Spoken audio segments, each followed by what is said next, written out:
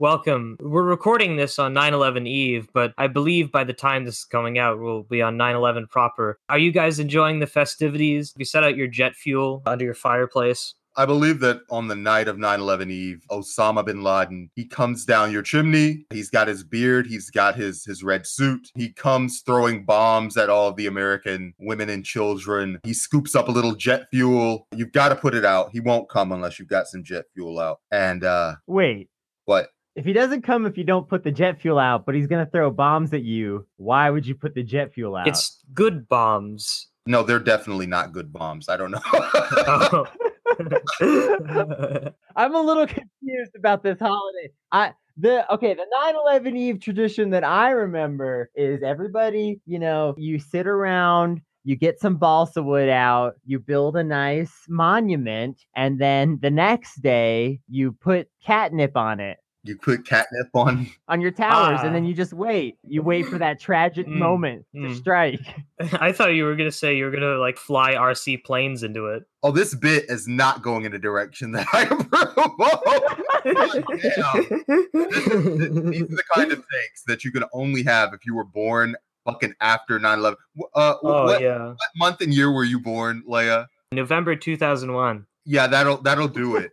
Yeah, and I mean, like, if we can kind of cut in here, that kind of aftermath effect, the understanding what happened because of 9/11, but not really 9/11 itself, because you weren't alive for it, or in the case of people slightly older than me, but not too old. You were just a child. Yeah, they don't remember it. My kind of cutoff for Gen Z millennials is remembering 9/11 because it's just it was such a clear distinction point between two time periods. And I've like scrawled bits about the aftermath of 9/11 and how people that were born after 9/11 or don't remember it can only engage with it in the sort of spiritual reified sense that the country has built it into. You have never lived in a pre-9/11 world. Yeah, I can't understand the concept of like going to an airport and then you just like go, and then you board a plane. Like, what? It was so chill back before 9/11. You could just be like, hey, we're going to the airport. And it was literally like, the closest I could really like describe it would be like, if you were to go on a Greyhound bus now, you just go up, you buy your ticket, you go through, and you're just fucking on.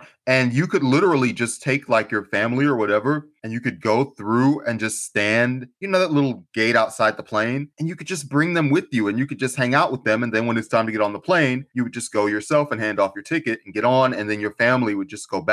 And you can't do that shit at all now, man. Jeez. You gotta have your ID and your background check and shit before you can even get on a fucking airplane now. Yeah. No, the airport used to have that kind of quintessentially like mystical, like sort of vibe that like we sort of ascribe to certain environments, like train stations, and like Harry Potter, of course, being one of the most prominent examples of a train station being used in this way. But like throughout like a lot of our media and culture, like train stations have this sort of mysticism to them, and airports used to have that same kind of vibe in the way that people saw them in their minds. Like going to the airport was this sort of the magic gateway to the sky. I'm gonna travel and see the world, and a transcendental place of freedom almost. Yeah, and the people there are going to enforce that sense of freedom and kindness and everything. And now it's the opposite. You don't feel free at all at the airport. Yeah, Ken put it perfectly. Airports used to be like a cool place to go. Like it was considered very classy to go to an airport. I mean, unless you were like a business traveler and you were just used to it. But if you were going to an airport, there was just a feeling of style and sophistication of, we're going on an airport. We're going on a flight somewhere. Now you're shepherded through 7 different lines, and you got to have all of your body scanned and your bag searched. Yeah. And every single person is interrogating you. Mm-hmm. Every single person is considering you a suspect. Even the people who, just work for the airlines and whatever. It's not just the TSA people anymore. One time I accidentally, I was going through this incredibly long list of things on the self check-in terminal. And I hit yes to one of the wrong things. It said I had something flammable in my bag. And you would have thought the world had ended just because I hit the wrong button on a screen. And I was like, no, I just hit the wrong button. Please go through my stuff. I don't care. But I hit the wrong button. Can we move on?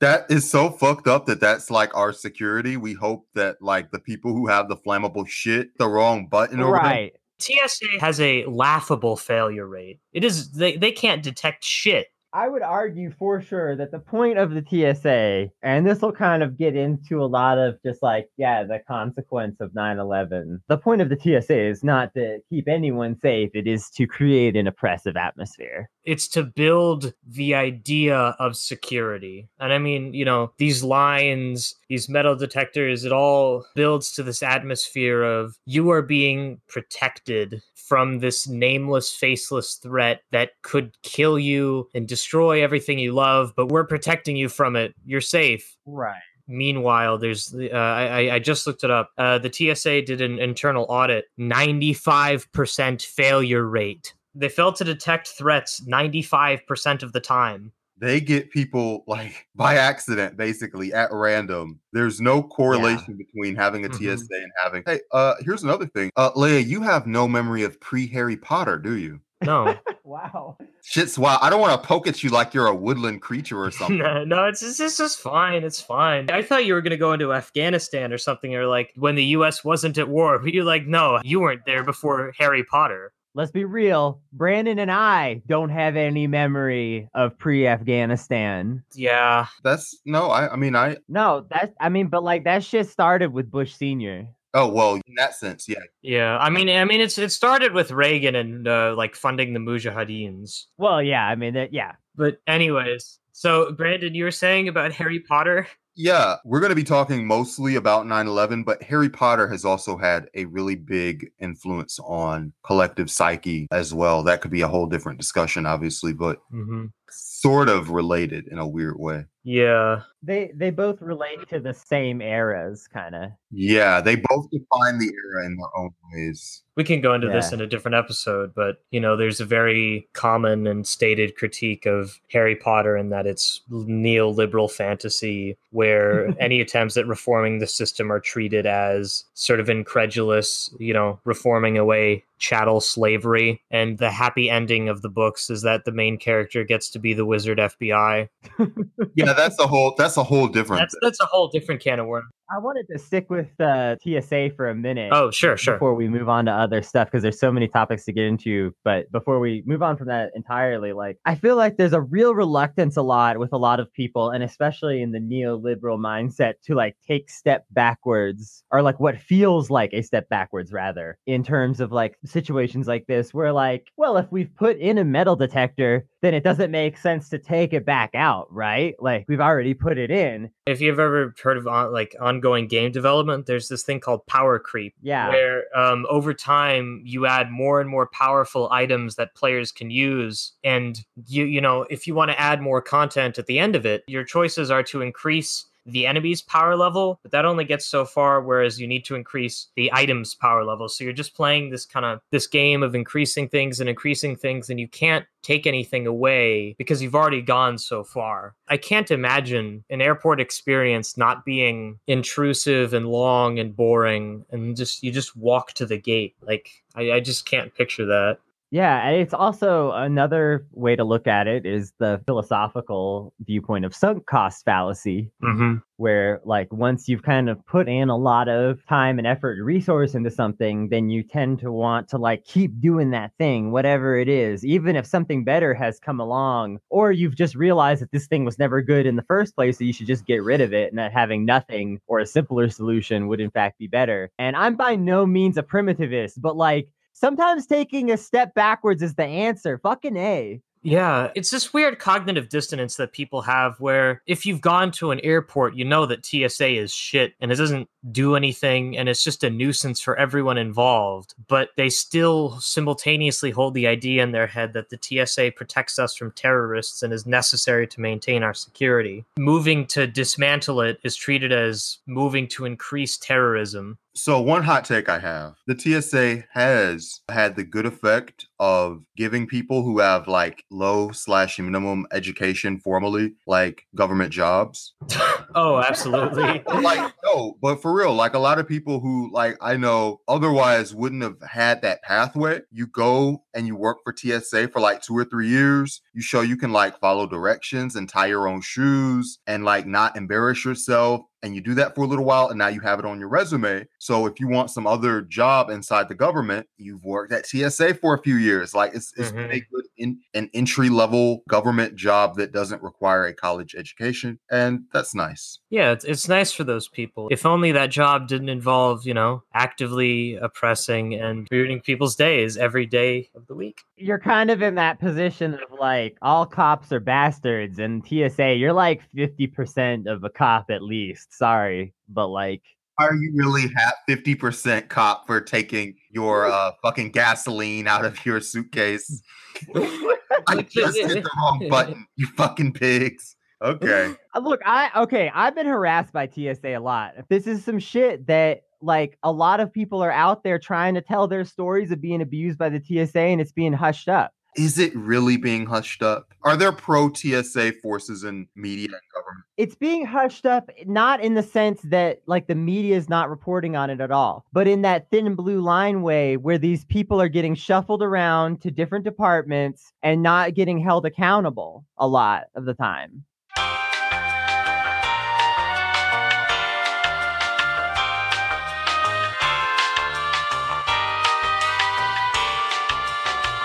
Let's talk about Enron. Let's talk about Enron. You hear about Enron?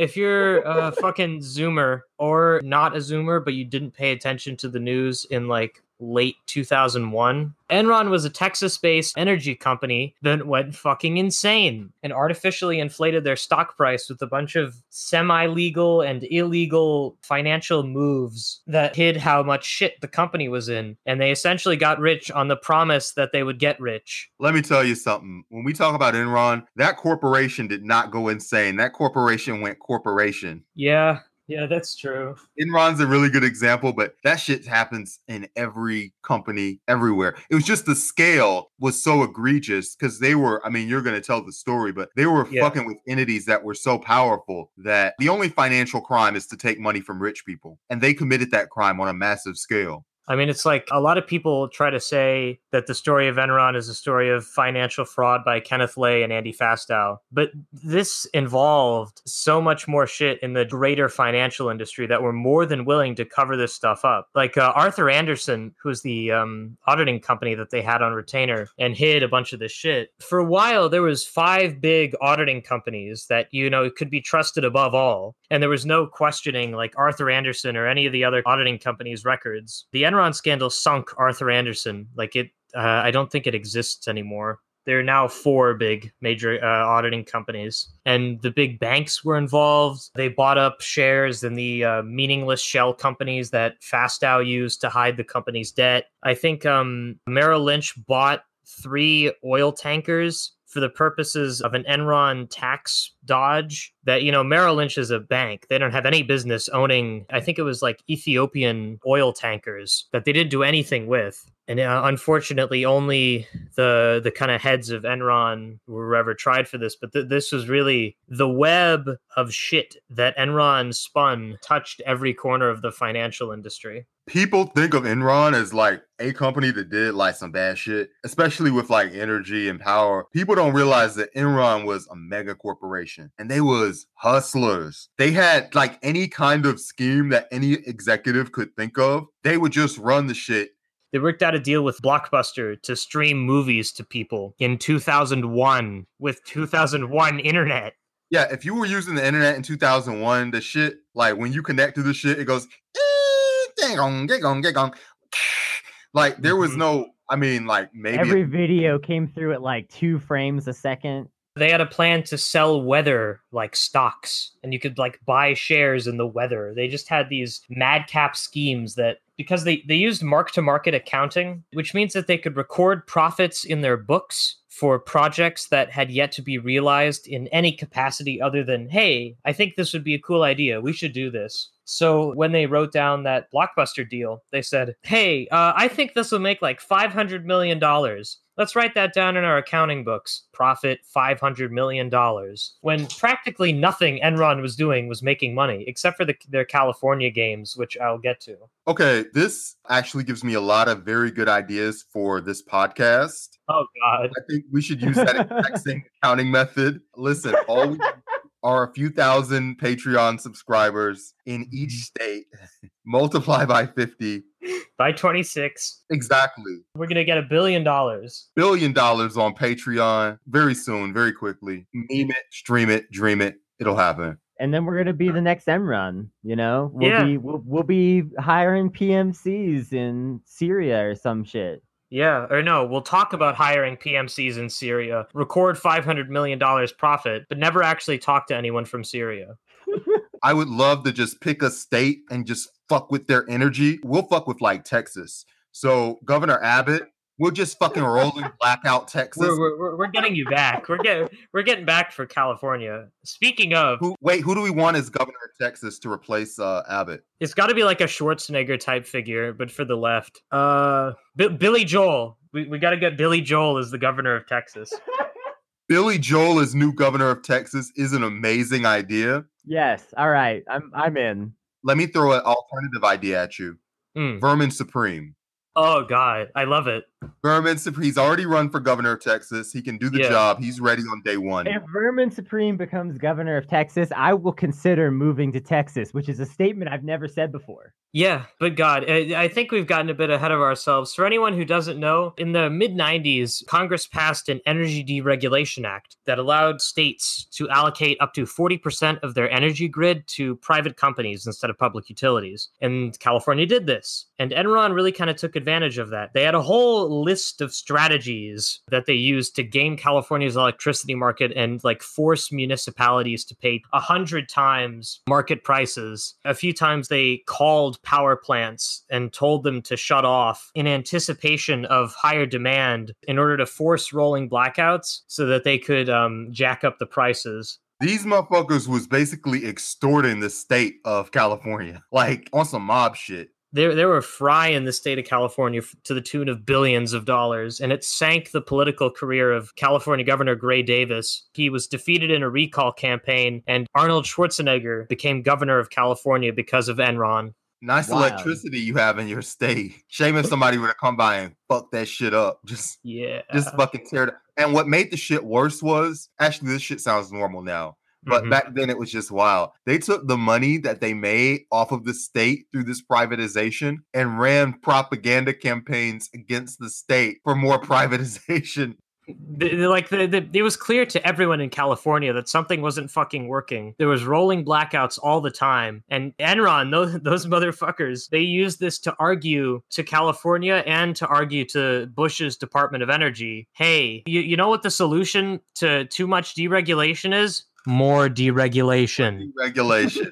Government is the problem. We didn't deregulate hard enough. Come on, y'all. When you look at the story of Enron, you get some arching themes, and those are that the market is always right, and you can see this in their promotion of deregulation and shit. Another kind of arcing theme is that ideas are king, and the people who think of the ideas are the best instead of the people who implement the ideas. And, you know, kind of pivoting, you can see a lot of these same problems in the 90s, or at least I have to admit here that I never lived in the 90s, so a lot of this is maybe me engaging with the reified concept of the 90s that I have built with the assistance of media and other sort of forms. I just want people to like understand that when all of this shit happened with Enron and California, people thought that was just the way of life in California and that it was just inevitable that they would just have blackouts in the state because there was just too much government and there were Democrats in charge and they just couldn't keep the fucking lights on in the state. And it turns out that once Enron was off the table, once them dudes was gone, there was no rolling blackout issue. And shit that y'all thought was inevitable in that state just disappeared and was no longer an issue. And I wish that we had that energy for problems that we have right now that we assume are just unchangeable features of how fucked up society is. Yeah. Turns out once you get rid of the people that were putting in money and making money off of making things shit for you, your situation just stopped being shit and you had new problems to deal with. Hooray. Heading back to where I was, like I said, when I say the 90s, I'm mainly talking about the concept that I've developed of it around media and other people's recollections that lived in the 90s. The 90s were really weird. Like, they don't really fit into the meta-narrative themes of the rest of the 20th century, in that being clash of ideology, the fall of empire, and clash of ideology being like in World War I between absolute monarchy and republicanism, between fascism and democracy, and between capitalism and communism. And with collapse of empire being the Soviet Union, Germany the first time, Germany the second time, the Russian Empire, and you know these sorts of things go on, and you can draw definite trends between the 20th century as being defined between 1914 and 1991. You can draw definite parallels within that, but it doesn't really tie into the 90s. With the fall of Soviet communism, there wasn't a strong alternative being presented to capitalism anymore. There was this sort of belief that it had conquered its own contradictions and didn't need to be propped up against something else, because a lot of pro-capitalist rhetoric was, it's the best system in the world. Look at those Soviets. They're doing real bad. We're not the Soviets. We're doing good. Capitalism's great, but now there wasn't really something to prop itself up against. And it doesn't really compare to the 21st century too. And we're just sort of getting into it, but still you can see the sort of trend lines of the decline of 21st century empires, the globalization of the economy and of culture with the internet and such, and the rise of previously sidelined powers to global prominence, be it like Brazil or India or China or what have you. But the 90s just sort of stick out in my mind as a foreign and distinctly weird time, bounded between the fall of the Soviet Union and the fall of the Twin Towers. Yeah, there's this brief period of boundless optimism in a way, where like you said, it's like capitalism has won, hooray! And like nobody needs to really prove anything. And so with that in mind, like everybody's just kind of like going buck wild, doing crazy shit. Fucking yeah. Clinton, obviously he wasn't like necessarily the worst president ever, but economically he made a lot of decisions that were not good for the future of our country. Yeah, I mean, to quote Bush Sr.'s last State of the Union, "By the grace of God, America won the Cold War. I mean to speak this evening of the changes that can take place in our country, now that we can stop making the sacrifices we had to make when we had an avowed enemy that was a superpower. Now we can look homeward even more and set right what needs to be set right." And that's that sort of, we don't have to worry about the enemy of capitalism anymore. We don't need to worry about, like, can it be sustained? It is sustained. We've conquered our enemies. We can do whatever we want now. And that sort of pulls into what I was talking about with the themes of Enron being similar to the themes of the 90s, in that there was this boundless optimism, like you said, Ken, for the market. There's this appreciation for ideas and concepts. If you look up Y2K aesthetics, it's this really kind of designer focused, moving away from engineers and more towards like clean sci-fi-esque forward looking design of white tones and curves, and deregulation of the market with the optimism in the market and the promotion of people with ideas. And that would be exemplified in the dot-com boom and crash, where companies could get hundreds of dollars added to their stock price just if they announced an internet-related venture. Everything was subjugated to ideas. The reality of capitalism was subjugated to the idea of capitalism, and the reality of the things that we can build with technology was subjugated to, we can stream movies online. We can trade weather like it's stocks. We can sell extra bandwidth we don't use at night. Yeah, I'm going to let you get through your thesis and talk about how 9/11 impacted this, but I don't think that era has ended. Has it? I think it's been perfected. Like, I don't want to step on where we're going in terms of how the century has kind of changed in terms of being aimless or driftless or whatever. But I definitely think we've moved from the era of ideology shaping ideas and more about business shaping ideas. But like, it's being perfected now. There's more data. We have a deeper understanding of people on an individual level. There's a much more awareness of marketing and psychology. In a sense, that big ideological project of capitalism versus, Marxist Leninism has been broken up by technology. And now, instead of it being a massive ideological battle between two poles, it is more attention based. It's more of everyone is battling for their own personal ideology in the market, and we aren't fighting for people on a societal level because that societal influence doesn't exist in the same way. We now fight for, on an individual level. And that's more of a result of technology. I don't think that the ideological battles of the 1980s could stand the same way in today's environment, not necessarily because of a lack of a superpower, but because of the existence of things like social media. I mean, China still kind of exists in certain ways in that same ideological framework as the Soviet Union, although people will yell at me for that because obviously state capitalism, not exactly the same as pre-collapse Soviet Union, but just in the sense of that it existed as a ideological monolith, if that works. But there's still dissent to that ideological monolith that China cannot completely control because technology is so easy, like anybody can start a mesh social network. So I think that diversity of views and the attention economy was just meant to be an opponent to that 80s mode of thinking and would just inevitably triumph over it because it's so much more decentralized and democratic and all that other stuff. I have a third take. Sure. So I think that at the beginning of the 20th century / the end of the 19th century, industrialized hypercapitalism was beginning to sort of wear off on people as a concept. Like it had been being built up for a number of decades by that point, and people were not happy. Like the working people were not happy with the results and what had changed in their lives, in spite of the fact that everybody was telling them, just like now, oh, productivity is up, our factories are better than ever. And just like now, they're going, well, where's our wages that, they're not better than ever. And so I think that there were sort of chinks in the armor. And so like a lot of the things that we take for granted now, like the 5-day work week, 40 hours a week, all of these like pro-labor things, like a lot of them come from this era of organized labor resistance in the early 20th century, late 19th century that was in response to this. Okay. And then that movement dies out as we move into sort of like the mid 20th century. And there's a lot of arguable reasons for this, but part of it was because there was this active menace of communism, and communism didn't look so good from the outside, especially. There was something for capitalism to rhetorically prop itself against.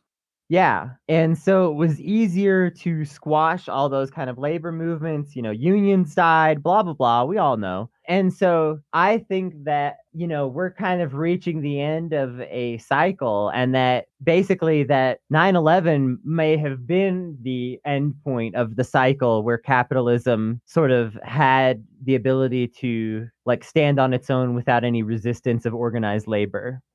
That's exactly where I was going with this. Thank you. Oh, cool.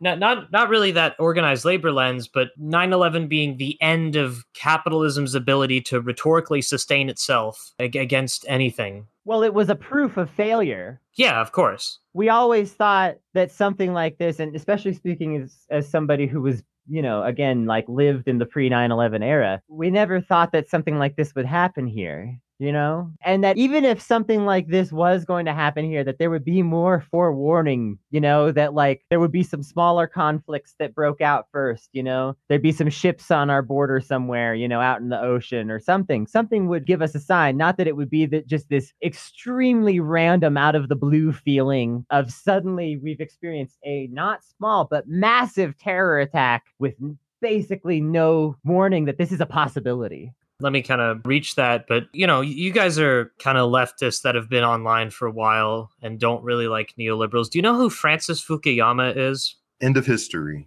I'm aware exactly. of the premise of that work, yes. Yeah, Francis Fukuyama is a Japanese dork who wrote a stupid book in the 90s called The End of History and the Last Man, where he essentially held that with the fall of Soviet communism, mankind had reached the end point of the development of governance. And he, of course, he didn't mean it's the end of history as in significant things will stop happening, but in that we have perfected how to rule people and we don't need to argue about it anymore. And of course, he was wrong. But, that kind of attitude really exemplifies some of those 90s attitudes. And you cut to 9/11 and you cut to sort of afterwards. And one of the big problems with 9/11 was that it didn't present an alternative to American capitalism. Like, let me dig this out. Fukuyama himself, he wrote in 2001, a little bit after 9/11, it makes more sense to ask where radical Islam constitutes a serious alternative to Western liberal democracy. And of course it doesn't. The terrorists on 9/11 weren't saying to America, you should adopt a fundamentalist interpretation of Islam and install a theocracy from Washington, D.C. There wasn't that kind of supplantation as if it would have been like a Soviet terror attack or something. And so the combined effect from that would be that capitalism had proof of failure shown. It couldn't support itself rhetorically, and there was nothing to support it against. So you entered this kind of sleepwalking state. And, this kind of goes towards what you're saying, Brandon, of those guiding principles of the 90s are still being followed today. But where I come in is sort of they're being followed in a sleepwalking manner, such that there's no backing to them. Imagine an old film set, like a Wild West film set. There's buildings there, but you can't walk inside of them. There's nothing behind just the facades. It only exists to signify something for the camera that this is a town. Those are buildings within the fiction. In a material sense, what do you consider to be the backing? Like, what makes a movement real outside of ideological? I mean, there was what I mean is that, do you guys know the philosophical concept of the big other? Mm-hmm. For those who don't, the big other is like in pre-Khrushchev Russia, or the Soviet Union, everybody knew that Stalin's economic policies weren't working. Stalin knew it because, he was getting the reports every day. All of the apparatchiks knew it because they were the ones preparing the reports and doing the analysis. All of the workers knew it because they weren't getting jack shit from the economy. Everyone knew that the economy wasn't working, but they weren't allowed to say it because the big other, the sort of reified idea of the unified consciousness of the state and the people didn't. And once Khrushchev broke that silence and let the big other in on the open secret that maybe Stalin did a bad with the economy, then everyone else could start saying it. And that's what I feel like happened in the 90s, between the 90s and now, that there was a sincere belief before the big other didn't know that the 90s were a failure, because within the upper echelons of Enron, they knew that their empire was built on sand and was going to collapse. And in the months before their bankruptcy, they moved out all of their stock into cash and put that cash into untraceable accounts and yada, yada, yada, normal rich stuff, jumping off the ship stuff. So what 9/11 did was the equivalent of Khrushchev's secret 20th party speech. It let the reified idea of capitalism know that capitalism didn't work. And we're still sort of here, even though we know it's not working. And, we're allowed to express it's not working. The system knows it's not working in a state that it didn't before, but we don't have an expressed alternative to it, so we continue doing it. To put it more succinctly, Enron went rather quickly into bankruptcy proceedings, and those bankruptcy proceedings lasted 2 to 3 years. All the meanwhile, their operations were gradually slowed down. What little operations Enron actually had on the ground, and not just that existed on paper, they were slowly kind of wound down and spun off into other businesses, and Enron was reabsorbed into the greater market. That can't happen for global capitalism. There's no greater market to absorb us into to break down the failing processes. So we're still stuck in the bankruptcy proceedings of global capitalism that have been going on for 18 years since 9/11. And it's a system that has worked without needing that backing or without needing that input. And I think that's kind of important to point out that the technological aspect of marketing and being able to mass market on a personal level has made it that so that there doesn't need to be a specific ideological backing in society as a whole. We just need to prevent people on an individual level from wanting or investigating those alternatives to the current structure. So basically what I'm saying is it's not an accident of history. It's something that's been done with intent. There needs to actually be very little in terms of the structure in order to have an ideological capture of society. You just need the newspapers, you just need the TV, you just need the movies. And most people, you got to remember, don't care about the social structure of society. I know we talked about this in an earlier show, but most people hate politics and they think it sucks because it does suck, and it's boring because it is boring, and it's ideological draining because it is. When you go on Twitter and half of the people who are on the left on Twitter are screaming at everyone who's coming in that they need to leave as soon as possible because it's destroying them psychologically. I mean, I go on Twitter, and if you read, I'm not even going to shout this particular human's feed out, but if you read their account, it's like they're in Get Out and they're like grabbing the person and just saying, go as soon as you can. And you get that from so many people who are on social media. Their input into the system and their raising of alternatives isn't needed as much because the system, in a psychic sense, it feels like it maintains itself without our input. That's also something you hear when you talk about are results that come from Congress. Most of what people want, if you run polls, they want like background checks, or they want a national medical system, or they want more taxes on the rich, or they want more funding into education, specifically like preschool. There are a lot of things that are uncontroversial among the actual people, but the system has built itself in a way that it can sustain itself without that input because it relies on people being passive. And the people that are passive are so far gone from the political discourse that there's not a way to reach them through stump speeches, if you know what I mean, or podcasts or tweeting. I don't agree entirely. Specifically in the context of like, especially in the face of like alt-right stuff, because I would say that like there is more motivation towards fascism within our collective American body than there is towards capitalism, because even a lot of people who would stand there and support fascism would like complain about their working conditions or would, you know, have some critique of the system. Like we've said this in episode after episode, but there is a fundamental seed in people that what we have right now isn't good and that something better can be made.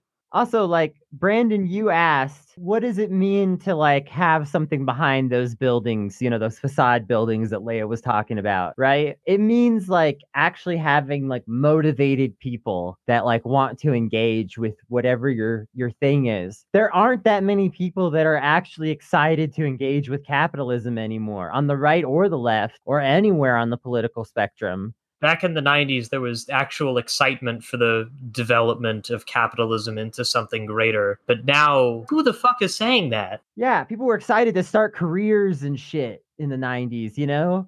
We should bring some people from the Neoliberal podcast on because I think they're the last one. Oh, God. But no, yeah, I think we have sort of the same point. Just to finish my thought real fast, where are the boots actually on the ground? At this point, there are a lot more people interested in labor issues actively than there are actively interested in like being excited about capitalism every day. I think we're kind of in agreement. I do agree that there's like autopilot going on, but I think I'm just stressing the fact that there is an autopilot. Like it's not just flying passively. It's not just a beaten husk. It's on autopilot. And it doesn't take a lot of people to man that ship and steer it. And it can't because there's no emotional enthusiasm. There's no optimism behind it. But it does exist. There are a handful of people who are getting the money or whatever, you know, a lot of money lavished on a handful of people. And it's existing in that passive state, but it exists and it is moving in a direction. It is going to be on people to stop that. It's not just the inertia of history. It takes people really having an elevated amount of consciousness. Yeah. For sure, to an extent, I agree. But I also think to a certain extent, it just takes people walking away from things, you know? Yeah. Even if you can't articulate all the solutions, if you're just willing to say, I'm not going to participate in all the shitty things. Yeah. Apathy is one of the left's most powerful weapons right now. I mean, it's like that old Haywood quote, all the workers have to do is put their hands in their pockets and they got the capitalists whipped. Exactly. Even if not everyone can articulate solutions or fully understand them, I actually think that we just need people to quit being complacent in the system. And a lot of people are doing that. I mean, there's all kinds of things that we could point to, such as low numbers in military enrollment or things like that. It's important to remember, though, that it's not just apathy that you are wrestling with. It's really like terror. You know, it's fear, because there's a system now of people might not like the system that they're in and they might not have enthusiasm for it. But I don't think that there's a mass understanding that things can be better than they are now. And I also think there is a mass worry that, you know, if I miss a couple of paychecks, it is over. So it's very important that you also have to work to break that ideological fear. It's not just a matter of, I mean, putting your hands in your pockets during that time of world history was actually a very courageous act, because if you put your hands in your pockets, somebody would come to bust your head open. Like, this was not just like you're on Twitter and you're on Twitter strike. You put your hands in your pockets and Twitter crashes. No, and I mean, you know, when we say put our hands in our pockets, we're not, you know, it's not just that. Of course, it means when we're saying that, when we're saying apathy, we mean, building mutual aid structures and refusing to perpetuate capitalism. Yeah, but to me, that could also be resisting an ICE arrest. You know, the way neighborhoods have done that in these pretty, like, they're not like being aggressive about it. They just form these human shields and just say no. That's a pretty passive resistance. You don't need to be able to articulate like complete solutions to systemic problems to participate in something like that. We move from people believing in the system, you know, because they sincerely believed that it would do good, to now where a lot of people believe in the system just because the system requires them to believe in it. And they think it's inevitable, and they think history has been perfected, and they don't want to be the first ones to jump into the wood chipper to jam their hands into the gears or whatever. Well, and I think the fear that you brought up is really important, and it's very relevant to this episode and these topics, because 9/11 was a big part to kind of like bring this whole episode full circle, maybe. 9/11 was a big part of instilling this fear into people that we need these new levels of security, and that even if you don't agree with all of the things that are happening, to take those away is to invite another 9/11. You're right. Exactly. And that, I think, that those kinds of fears, they're existential, they're primal. That's something that I think is actually probably tougher to wrestle with than trying to just convince somebody your job sucks or whatever. I think we've kind of reached a natural kind of conclusion here where we agree with each other on a number of important points, just kind of differing on some minor ones. Yeah, just on what should be emphasized, I guess. Yeah. I want to close with, you know, this has been a pretty heavy discussion, so I want to close kind of a bit. I've had this thought for a long time now that an interesting purgatory would be to permanently live in early morning Tuesday, September 11th, like before anyone knew that the attacks were happening. You just kind of subsist in a time loop there. I feel like the people who host the neoliberal podcast are trapped in there, and like we're kind of hearing their electronic echoes or something. That was I don't want to end with 9/11 recollections. That's probably too sad for this episode. But it was a very ordinary day. And then it was a day where like you didn't know what was going on and anything could happen. And that was the real psychological grip. Like obviously the actual attack was really horrible, but also the actual news, nobody knew what was going on. I mean, unless you were really into Bill Clinton's foreign policy, you had no idea who Al-Qaeda was, or, you know, you didn't know. One of my favorite Vaporwave albums, News at 11, really focuses in on the feeling that was had before 9/11 on the day of 9/11. And it does this by incorporating samples from news broadcasts on that day before the events happened. It's one of my favorite Vaporwave albums for that exact reason, that it creates this feeling of, you know, what's going to happen. You have the foresight of being from the future, but you still can't help but be enraptured by this spirit of the 90s and of that optimism that thought it could go forever, but you know is going to die in an hour or two. Nostalgic Vaporwave albums about 9/11 is probably the most Zoomer thing you have ever said on this. Like by a lot. Yeah. Let's try to end on a positive note like we often do. And just if there's one thing that we could envision, it would be that we can have that kind of boundless optimism again, but this time not propped up by a failing system that we'll soon see the failures of, but propped up by a movement of the people, united by working class struggles, united by anti-racist struggles, LGBT struggles, disabled struggles. Yeah. All of the above, all of us united together, working together, and that we have a new era of boundless optimism that's founded on that kind of rock solid base that we can take to the future. May we have a socialist 90s, but it's not propped up Yeah. on lies. And may the cartoons be just as good. Oh boy, you fucking wish. But we're never going back to those. Well, actually, you know what? They're making good cartoons now. I take it back. There's some very good. Anything is possible. We have been faithfully not safe for wonks. Leia Rose. Brandon Buchanan. And I'm Kennedy Cooper. Thanks for listening. See ya. Be sure to check us out on Patreon. We're patreon.com/notsafe. And also review us on iTunes. That's always super important. Mm-hmm. We're doing this on a shoestring budget. It actually costs us money to run this podcast, which is kind of bullshit. So if everybody chips in like $10, we'll probably run even, which would be great for our little co-op. Yeah. So thanks for listening, everybody. Bye-bye.